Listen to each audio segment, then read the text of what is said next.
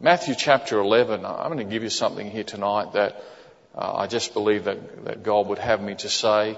I do want to be careful in what I say, and I've asked God to just give me wisdom and to help me not to say any more than He would want me to.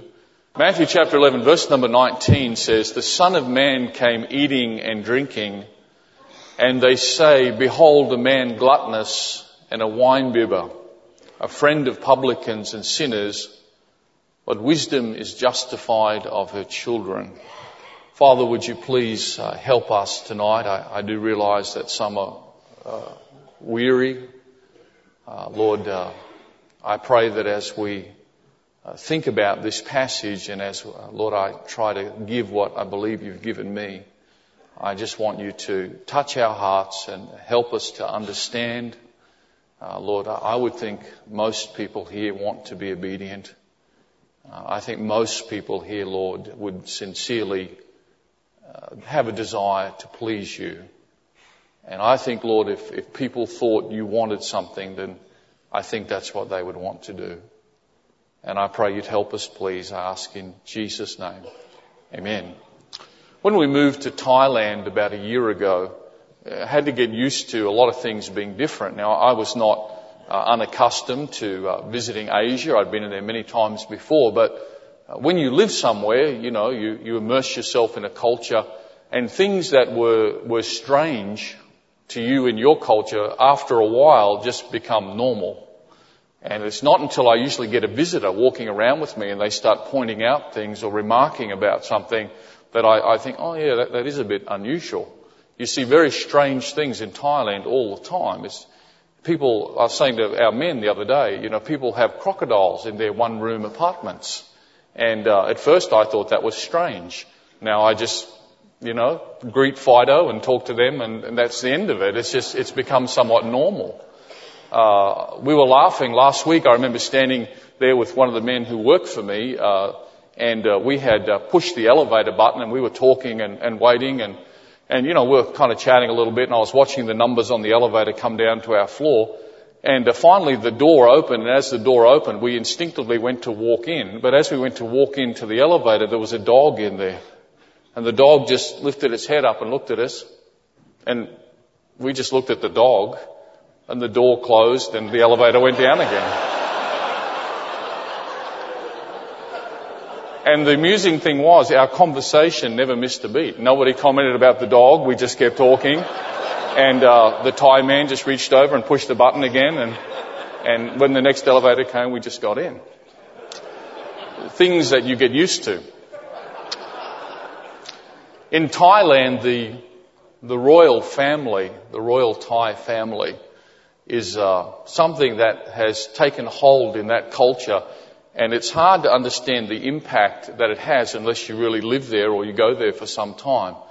The king of Thailand is revered almost as a god, and some people would believe he is a god. But he's so esteemed. Every building you go to, every high-rise, every corporate company, whether they be a multinational or a local company, will have large pictures of the king with complimentary words. It's plastered over high-rise buildings everywhere. People hire billboards just to put up a large picture of the king and say something gracious about him. Of course, he's on all the currency. Every Thai home has a calendar or pictures of the king. When the king goes out, people fall down before him. And he's very highly esteemed. I had to get used to the fact that when I was in Thailand, we would be driving somewhere and suddenly many police will come out and they'll just block the road for miles. And the traffic in Thailand is horrendous at the best of times. They'll just block all the traffic and shut down all the highways because the royal family is travelling. And the royal family are out and about every single day.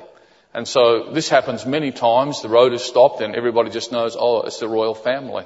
And when the highway is cleared, all these cars will speed past and some member of the royal family. And I've just adjusted to that. At first I just accepted that that's the way it is.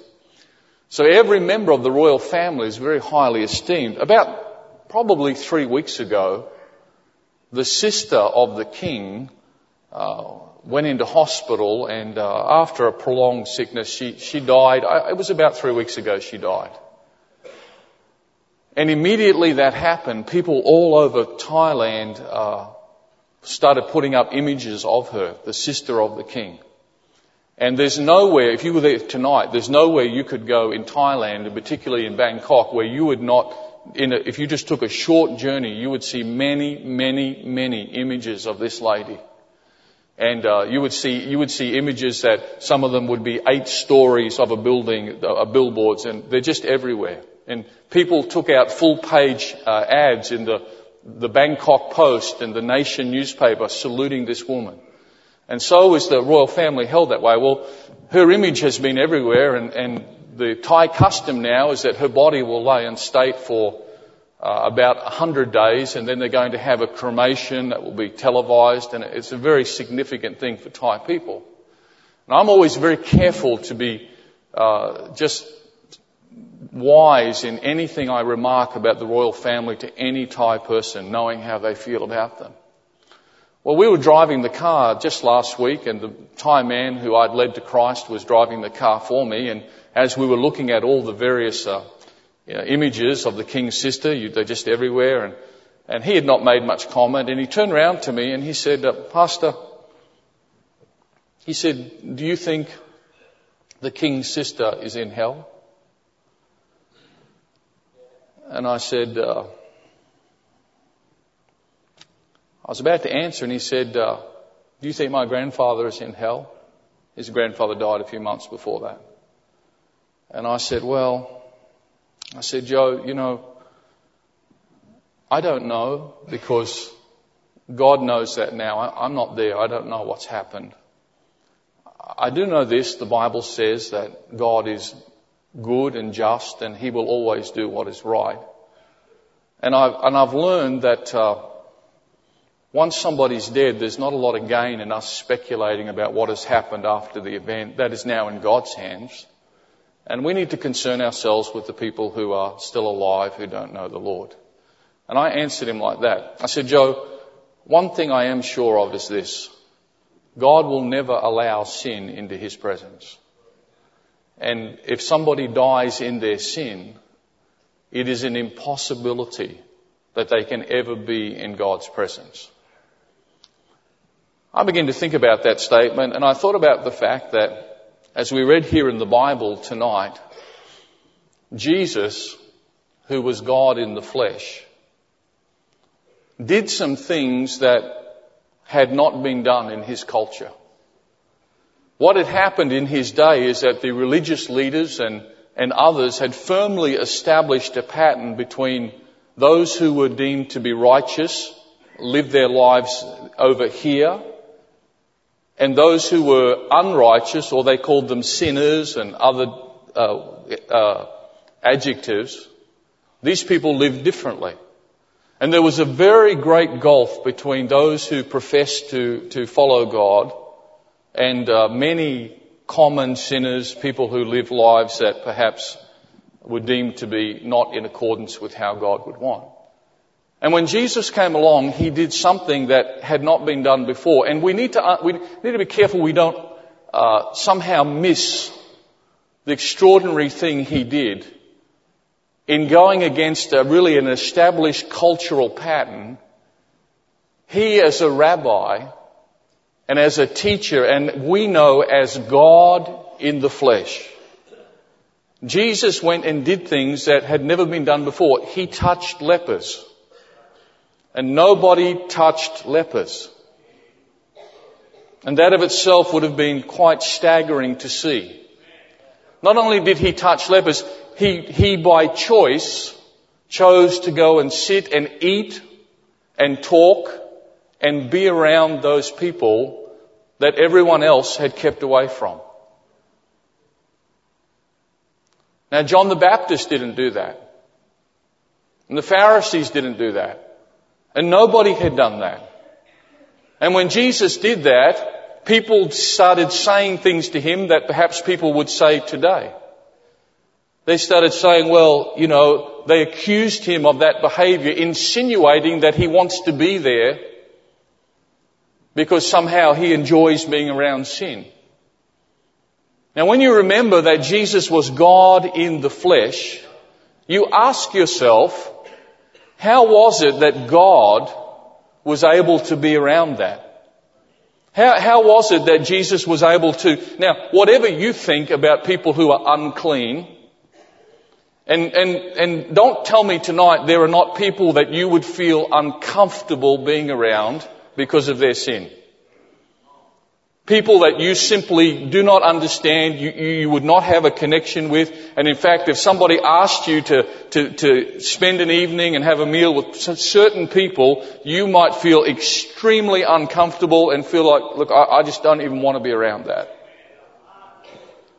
And yet Jesus broke all those cultural taboos and immersed himself and got around those people. He gave those people the Word of God. He spent time with them.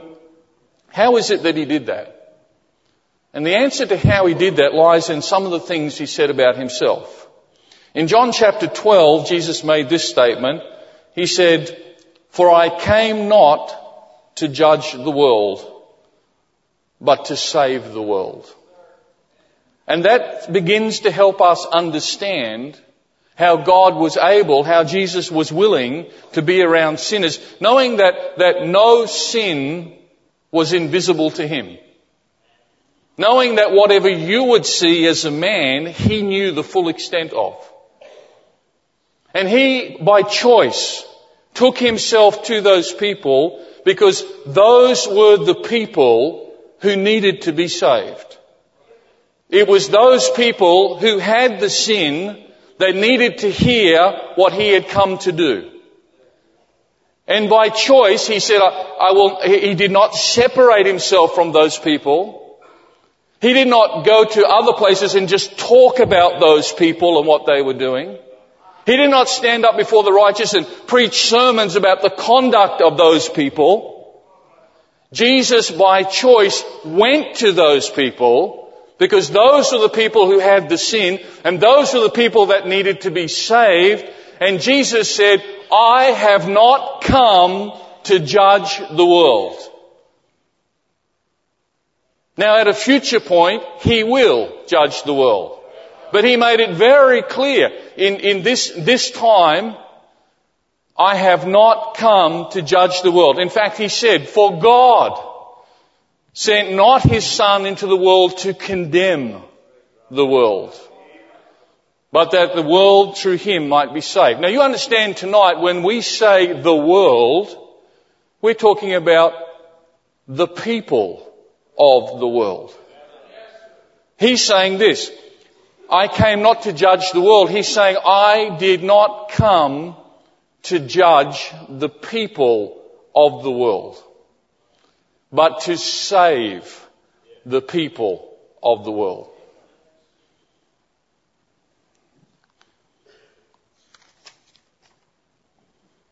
By choice, Jesus went to the people who had the sin to give them the gospel and to tell them what God was going to do for them.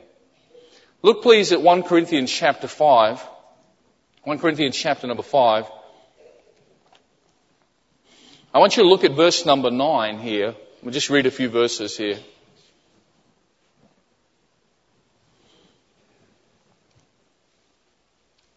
One Corinthians chapter 5, verse number 9, the Apostle Paul is writing to the believers, saved people at Corinth, and he says to them, "I wrote unto you in an epistle not to company with fornicators." And you understand what fornicators are. He said, "I told you not to." Now, look carefully, because in verse number 10, he's going to qualify what he said, because he doesn't want these Corinthian believers to misunderstand something. He wants them to understand what he's talking about. So he said, in verse number 9, "I wrote unto you in an epistle not to company with fornicators." Verse number 10, "Yet not altogether with fornicators of this world, or with the covetous, or extortioners, or with idolaters, for then must ye needs go out of the world." He said, I'm not saying to you that you can't have company with those people of the world. That's not what I'm saying. And read on and he'll qualify himself further. He said, "But now have I written unto you not to keep company if any man is called a brother If somebody's a brother of a believer, this is a saved person. Is this a saved person? This is a saved person. If any man that is called a brother be a fornicator or covetous or an idolater or a railer or a drunkard or an extortioner, with such an one know not to eat. He said, I had spoken to you previously about the fact of some immorality that you had within the church. And I've told you that you can't just condone that and accept that as normal, that needs to be dealt with. But I wasn't saying to you that you somehow can't go around and be around any more sinners and you have to avoid all these other people in their sin. I wasn't referring to that. For in verse number 12 he says, for what have I to do to judge them also that are without? Do not ye judge them that are within. Verse number 13, but them that are without, God judgeth. God. The Apostle Paul said, don't misunderstand me. What I'm saying to you here is matters pertaining to the church. You should take care of that. That's your jurisdiction. You're expected to administer that. I told you that you don't tolerate that happening in your church. Don't have company with that person. Don't act like everything's okay. You need to put a gap there. God needs to deal with him. And they did do that. But he said, don't misunderstand me. I'm not telling you that people who have those sins that in the world, that somehow you need to keep away from that. But most of you think you do. But they're the people who God wants to save.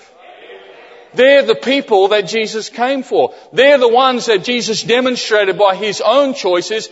I'm going to take the message to them. I'm afraid that what's happened is we have become more adversarial than evangelical. We have established a them and us. In fact, we have people who see us as their number one enemies. They shouldn't see us that way. Or they might be troubled by the fact that we will not endorse their behaviours. We will not back down on the fact that God has made some things very clear and we're going to take a stand on that. But it should be understood that we have a message of hope and the gospel is for them. And shocking as it may be to you tonight, God loves those people. As disturbing as that may be. That they're the people God wants to save. But we've become so afraid. We are reversing the cultural pattern that Jesus established. We are going back to a model of Phariseeism rather than a model of Christ-likeness. We're afraid to go to them.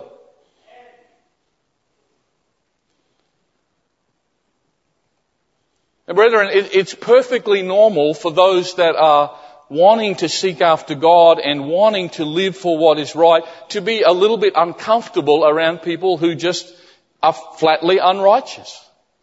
It's not uncommon to not feel comfortable around that. It's probably a good thing that you don't have comfort with that. But we can take that too far. You know, I was walking in an area of Bangkok the other day and we were out there and we'd been handing out some tracts and talking to some people about the gospel and one of the men I had with me, he said, Pastor, he said, you know, I wasn't going to say this and maybe, and he said, speaking in Thai, he said, maybe I shouldn't say it. And he's trying to respect me as his leader. And he said, and I said, no, we have a relationship. Just say, if something's on your heart, just say it. I said, you can just say it. And he said, well, I just don't like it when we come here. He said, when we come here in this area, I just don't like being even around this area. And I said, well, I understand that. I said, but you're forgetting something. I won you to Christ in this area. This is where you came from. And he went, and I just gently, I said, I understand, you're not, and I'm glad that you feel that way somewhat, but I said, there are people here like you. And who is coming to them? If we don't go, who will go to them?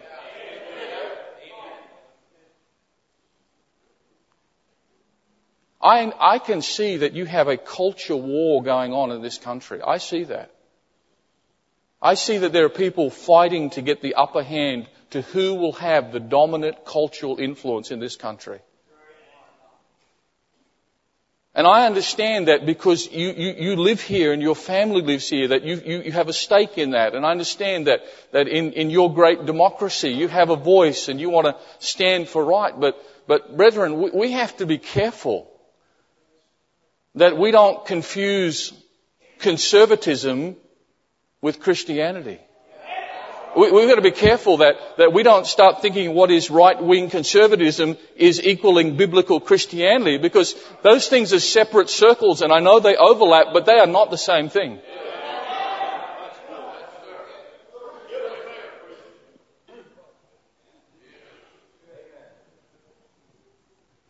If you look at chapter number 6 there in that same book of Corinthians, there's a list of some people. I know this is a familiar passage, chapter number 6 and verse number 9.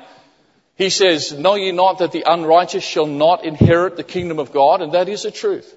He said, "Be not deceived, neither fornicators, nor idolaters, nor adulterers, nor effeminate, nor abusers of themselves with mankind." This is not a good list. These are not people you will feel comfortable around. These are not people that by choice you probably would make your friends.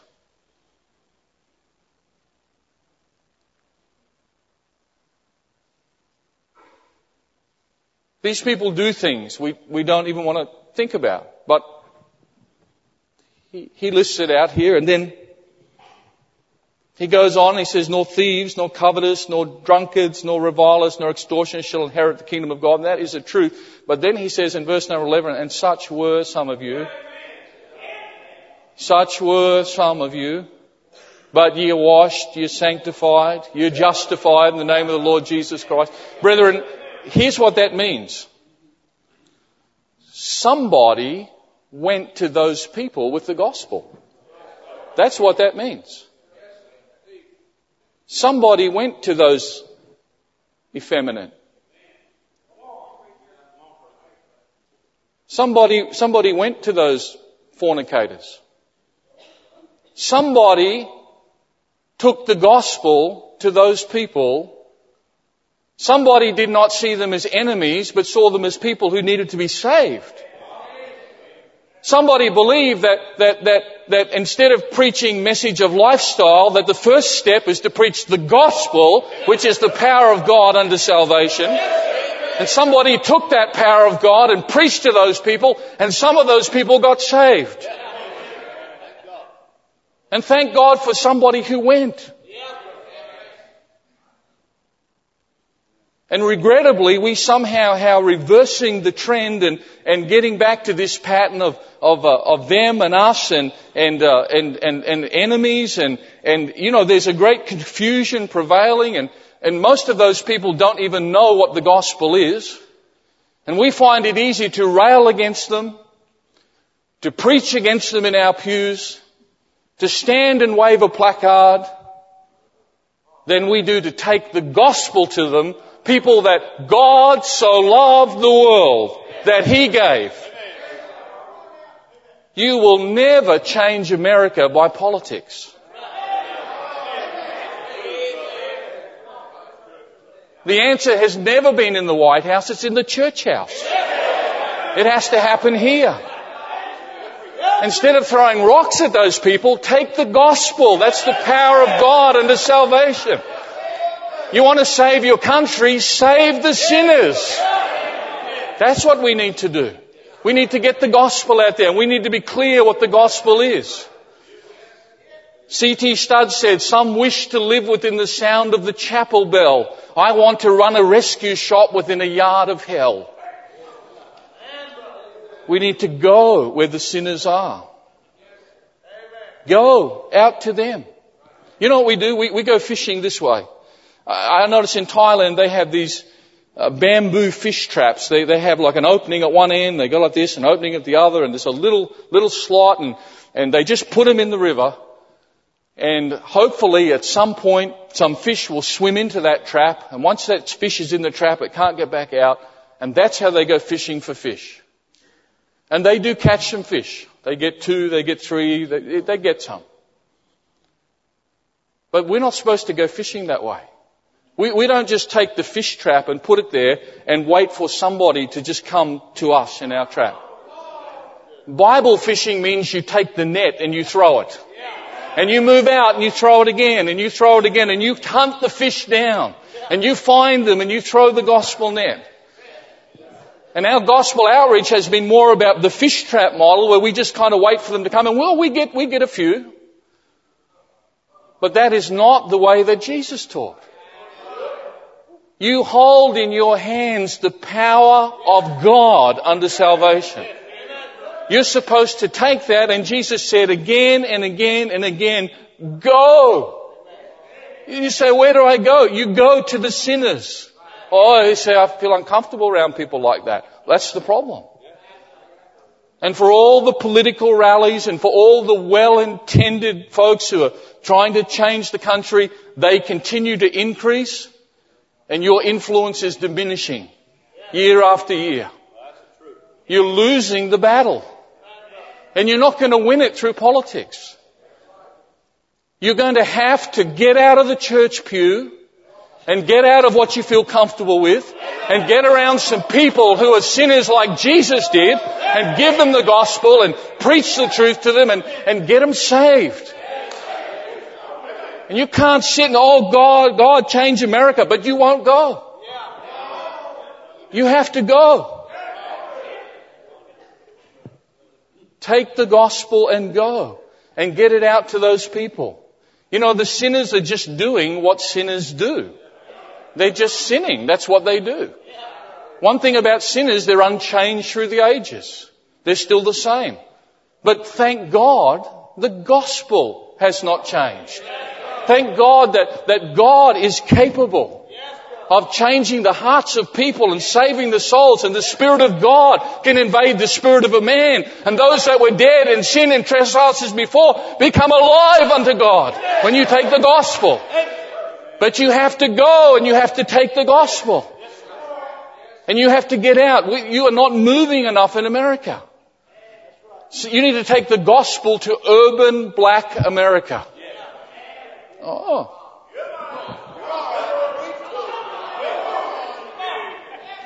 You need to take the gospel to the cities, the hubs of sin.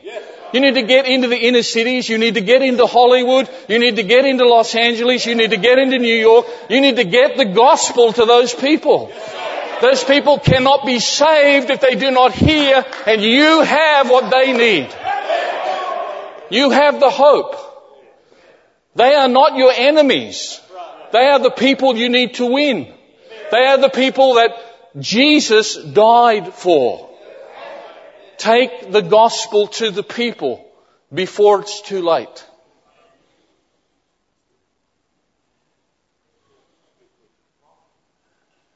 You will not prevail on your current course. You cannot win. Your own history is screaming you are losing.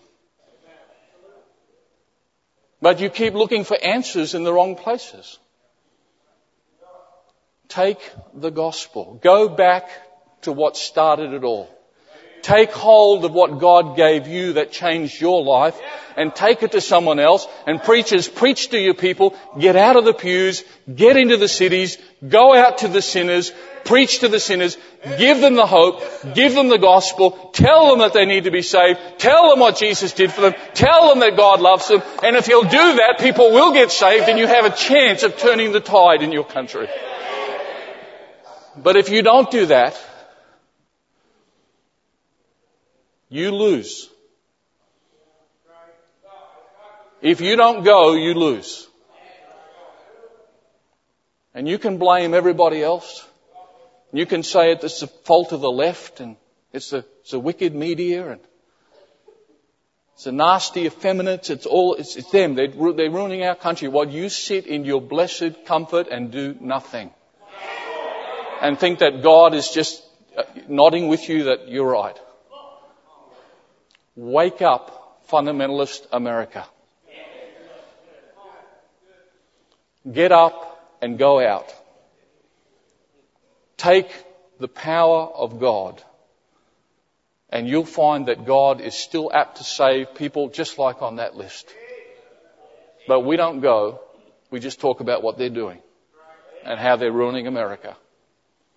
But we don't go. And then you wonder why it's happening.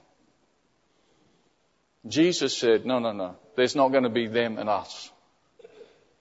Jesus, who was God in the flesh, was able to take himself, and Jesus went to the sinners, and Jesus gave them the message from God, and Jesus loved them, and Jesus touched them, and Jesus was not there because somehow he wanted to be around their sin. He was there because he loved people, and somebody needed to go.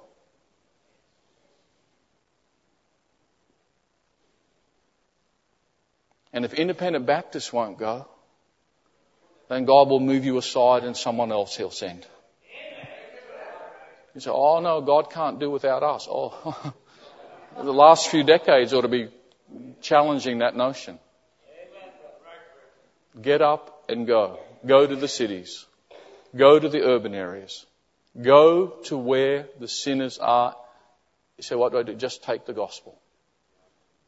Just take the gospel. That's where the power is.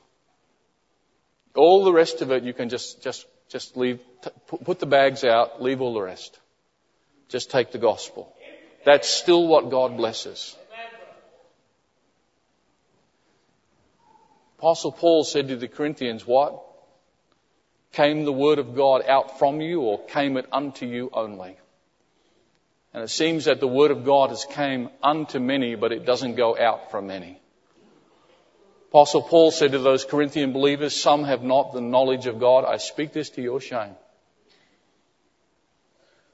And you live in a country tonight that is just crawling with churches. You have more independent Baptist churches in some of your cities than we have in our whole nation in Australia. In one city.